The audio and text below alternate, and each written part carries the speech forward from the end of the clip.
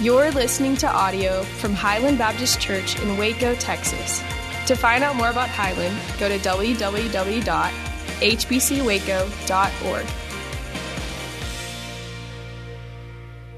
You know, a good father wouldn't want his kids wondering if he loved them or not. A good father would not want his kids wondering if he was committed to them or not. When I go away on a trip, how terrible would it be of me to tell my kids, "Hey kids, I'm leaving on a trip and I'll be back soon." Maybe. If I think about coming back, I'm sure I'll come back. And while I'm away, I'll try to remember to bring you a gift. If I think about you while I'm gone and I remember to get a gift, maybe I'll get a gift. I mean, maybe I'm going to see my real family somewhere else. And I may just kind of forget about you for a while. But when I come back, if I do come back, I'll try to remember your names and I'll try to, remind you, if I remember to remind myself, to remind you that I love you. What kind of dad would that be if I said, "So kids, just think about all I've just said to you and let that kind of sink in a little bit, that I'll be back maybe, and I'll get you a gift maybe, and I'm committed to you probably, and if I think about you while I'm gone, I'll try to bring something back to let you know of my maybe love for you." So you sit around and think about that, kids. Let that sink in for a while. Let that compel you to be very good kids while I'm gone, please. And so goodbye, see you later, maybe. I mean, can you imagine the lack of certainty that would bring to the heart of a child? I mean, they may have a short time of fear-based obedience, but that fear-based obedience to their dad is soon going to turn to rebellion or even father loathing. They're going to hate their dad because they distrust their dad. What kind of terrible dad would that be for a son and daughter not to even be aware of the commitment of dad's love to them? Our God is the best dad. And he does not want you, daughters and sons of God, concerned or uncertain or fearful that you might be orphans or that you might be forgotten or that you might be unloved.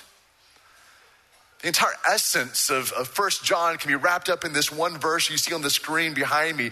1 John 5:13, "I write these things to you who believe in the name of the Son of God, that you may know for sure, that you may have assurance, that you will certainly know that you have eternal life."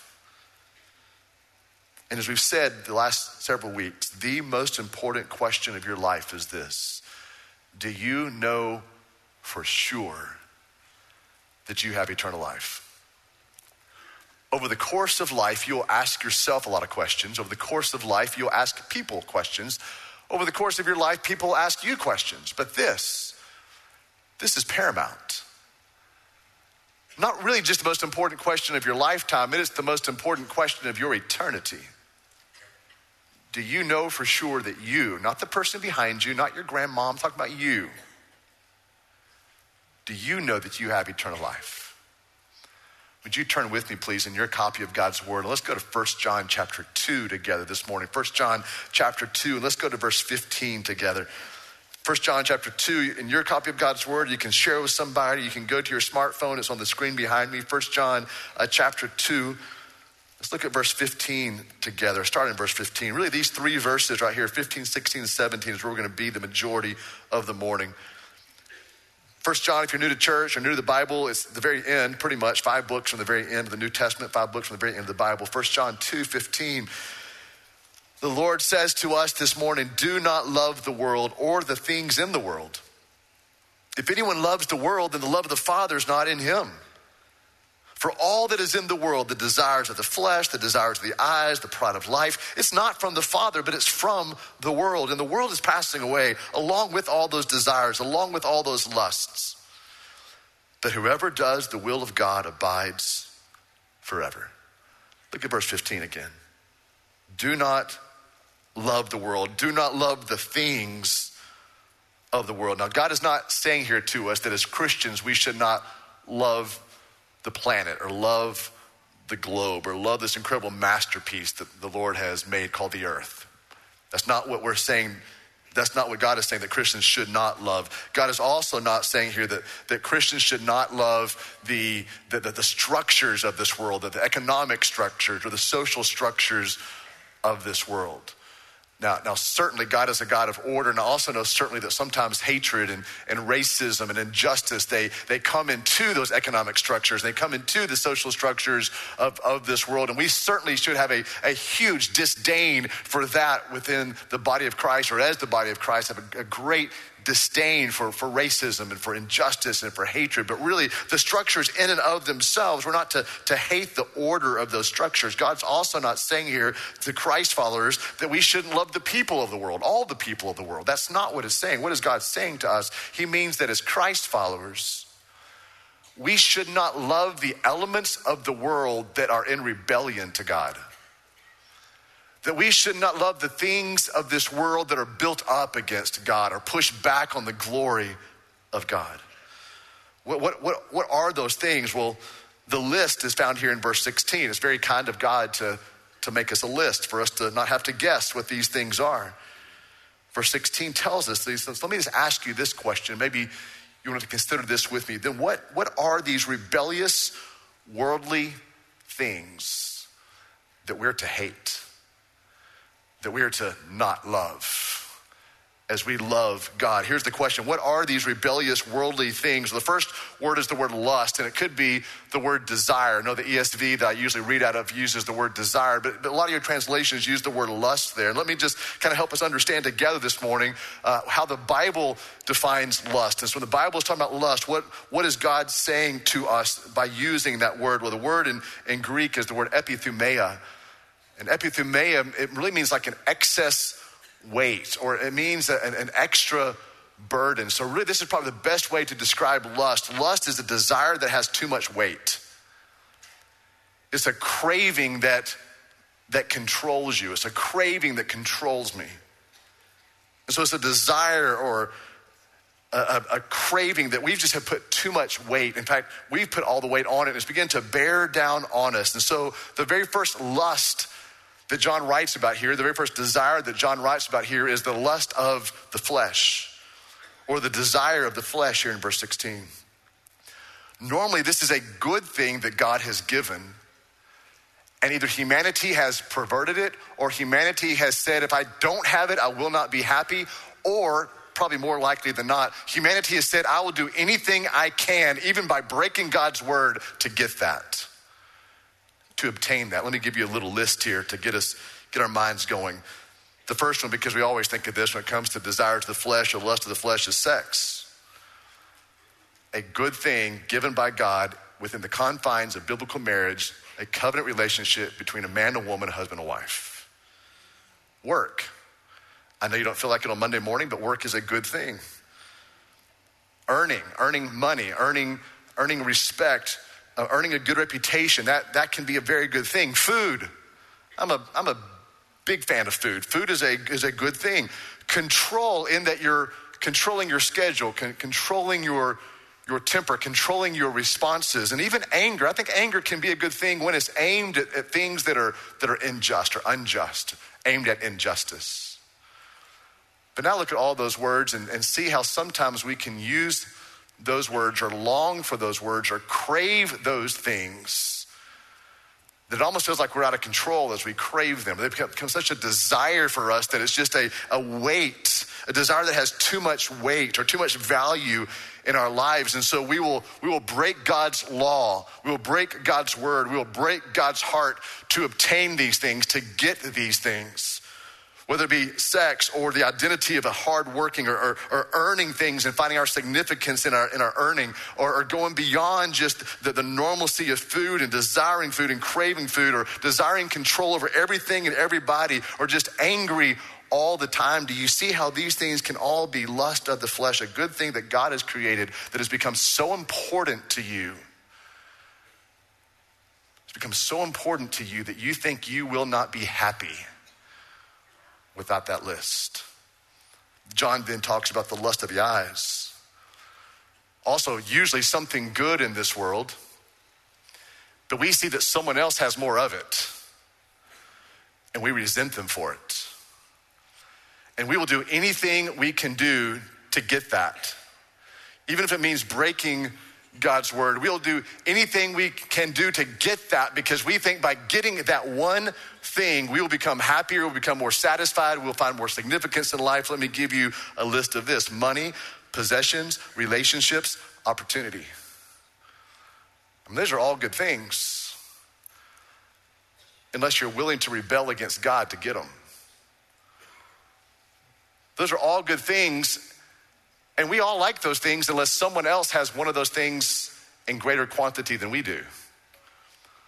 More money, more relationships, more things, more possessions, more opportunities. Then here comes that desire that has all this weight. It's a craving that begins to control us. We have lust of what we see in other people's lives that we do not see in our own lives. What are these rebellious worldly things? Here's the second thing that John talks about. The word of the Lord tells us about it is pride. John defines it in almost all of your Bible translations as the pride of life. And here's how I'll define it for you this morning. The pride of life is finding ultimate confidence in accomplishments, wealth, talents, intellect, and titles. Like finding your ultimate confidence, your ultimate significance, your ultimate joy. In fact, the greatest joy in what you have done, what you have accomplished, the wealth, the things that you have gathered in, your talents, your skill sets, your intellect, the titles that either you have earned or someone else has given you. This is what pride of life is all about. And really, when you boil it down, the pride of life, I can make it one word: idolatry. Idolatry is when you love something more than God. Idolatry is when you depend on something more than God. Idolatry is when you think about something more than God. Idolatry is when you obey something more than God. It's anything in our lives that is God with a small g. Idolatry. In fact, it's interesting how John wraps up this entire book. Of all the 66 books of the Bible, I think it's one of the most abrupt endings to any of the Bible books. Go over maybe a page or two to the right and look at 1 John chapter 5, verse 21. I love how John just kind of wraps this thing up. Verse 21, little children, keep yourselves from idols. The end. We're done. Like it's like, oh, okay, goodbye. We'll see you soon, I guess. Little children, beloved, those who belong to God, just keep yourselves from idols. Maybe he was considering what he had just written back here in 1 John chapter 2, how pride of life, that really is idolatry. And I'll say it again, it's anything or anyone that you love more than God. Anything or anyone that you depend on more than God. Anything or anyone that you obey more than God. So I think this morning in these 3 verses, there's actually 3 things that the Lord is saying to us. And I assume that's why you come to church, to hear what God says to you. So let's see what God is saying to us. Here's the first thing. I'm going to write this down or consider this with me. Idolatrous love of this world is an indicator that God is missing from your life. When you have made something in this world your idol, something that you love more than God, that you depend on more than God, that you obey more than God, an idolatrous love of anything in this world that's built up against the glory of God, that's built up in rebellion against God, is the indicator that God is missing from your life. This is what it is saying here in verse 15. Do not love the world. Do not love the things of this world. If you will, do not love the idols of this world. For if anyone loves the world, then it means the love of the Father is missing. The love of the Father is not in him. Your heart, you see, is created with a capacity for God. But if God's not there, you're going to crave something else. It's not a matter of if you worship, it's a matter of who you worship or what you worship. Madonna. I just lost about 35% of you, I know, but Madonna. She was the big star when I was growing up in high school and college. She was kind of like, Lady Gaga, but with not as much vocal control or vocal range. She was kind of like Celine Dion, but with more skin showing. That's the best way maybe for me to say. That was Madonna. She was the top of the game. And I know all of you are probably at least aware of her, but she was, when I was growing up, child of the 80s, like she was was a big deal. And there was an interview that she gave several years back, kind of toward the end of the height of her career. And here's what she said to Vanity Fair. I even wrote this down on the screen for you to see. She said, "My drive in life comes from a fear of being mediocre. And that is always pushing me. I push past one spell of it and discover myself as a special human being, but then I feel like I'm still mediocre and uninteresting unless I do something else. Because even though I have become somebody, I still have to prove that I am somebody. And my struggle has never ended, and I guess it never will." Her net worth, $800 million. She has more top 10 hits than any other artist in the history of music. Elvis was second. I think she had 38. Elvis was second with 36. The Beatles were third with 34 top 10 hits. And I would say she's probably more honest than most church people are. She was striving. She was pushing. She wanted so badly to win the approval of others. And you know what's something true about Madonna and me and everyone in here? We all want to hear somebody say, "Well done." We all crave some kind of approval. We want to all seek some form of being satisfied with ourselves and life. And really what the desire is, we just want to have satisfaction that will last for eternity. And if you don't choose the love of God, you will choose the love of something. I need to say that again. If you don't choose the love of God, you will choose the love of something, and it will be lesser than God. That's why Augustine said that our hearts are restless until they find their rest in God. There's a big question I want to ask this morning. This might kind of be the pinnacle of the morning, the crux of where I wanted to head with this sermon this morning. It's a big question. It's an important question. In fact, so important, I'm going to put the question on the screen as I read it to you. And here it is. Please take inventory of your heart as I read this. Could it be that all of your fears and all of your straining, or maybe I should have used the word striving, all of your self-seeking ambition, all of your dissatisfaction, and all of your worry and jealousy is actually pointing you toward the fact that you have never repented of your idolatry and come home to the love of God? Could it be there's some people in here that God loves deeply, would allow you to consider in his grace right now that the reason you are so dissatisfied, the reason you're always pushing for someone to approve you, the reason you're always jealous of others and you're striving is because you've never repented of your old life and turned to Jesus. Here's the second thing I want you to see in this passage this morning, the way to overcome the world, and there's a lot to overcome, I think we've determined this morning. The way to overcome the world is by faith, stepping into the love of God.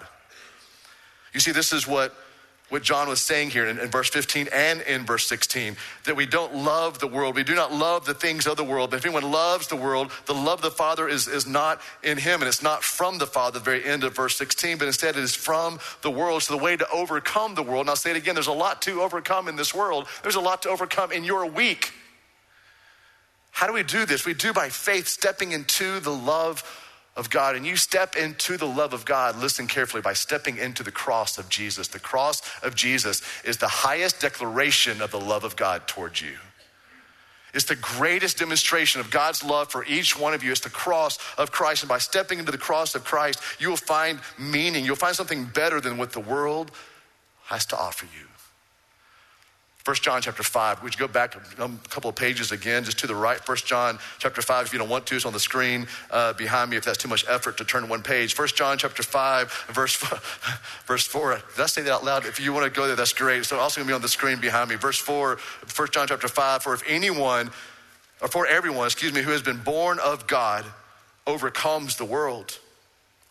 For everyone who has been born of God overcomes the world, and this is the victory that has overcome the world, our faith.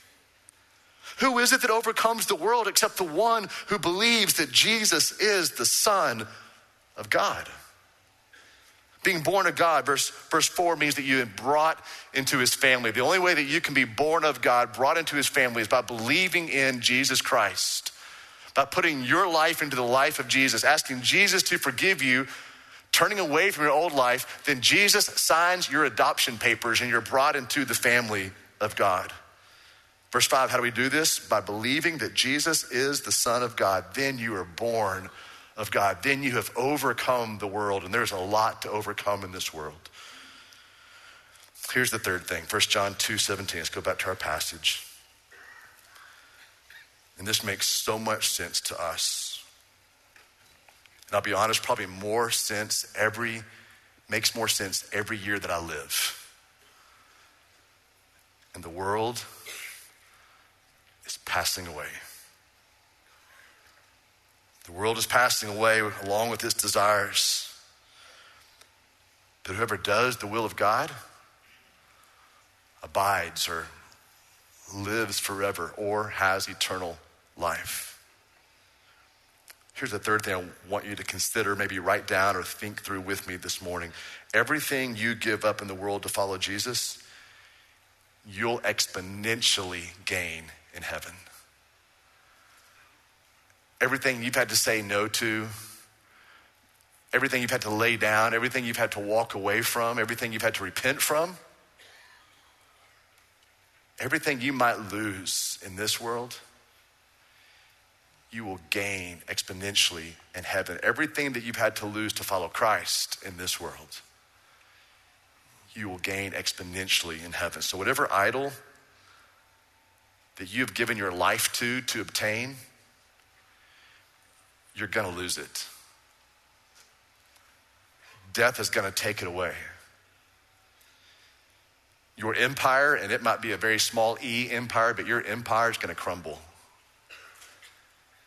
You know, one day I'm gonna pass away, I'm gonna die, my family will gather, they'll eat fried chicken, and then they'll spend all my money. Like that's just how it's gonna happen. You've been to a funeral also, right? I mean, you eat a lot of food, then the kids start asking how much is in the checking account. And about 3 or 4 more generations down, my name will be this faint memory. 1 or 2 more generations after that, they've never heard of that name before. I mean, the world is passing away, and all the desires in it. But those who make God their God, who build their lives upon the unshakable kingdom of Jesus Christ, they will have full life in this life and eternal life in heaven. It is the most important question of your life. Do you know for sure that you have eternal life? Would you stand with me, please, and let's pray together.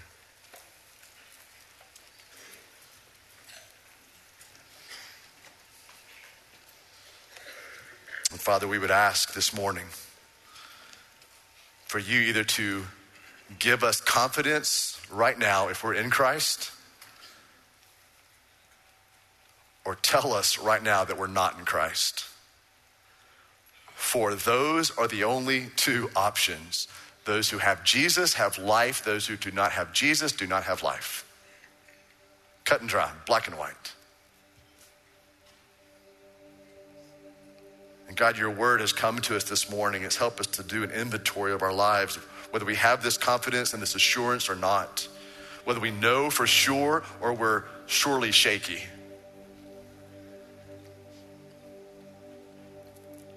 So God, would you give confidence to those who are in Christ?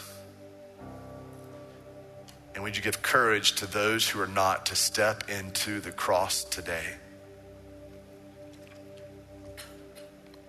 Confidence and courage is what we're asking for this morning, Holy Spirit. In the name of the Son, we pray together.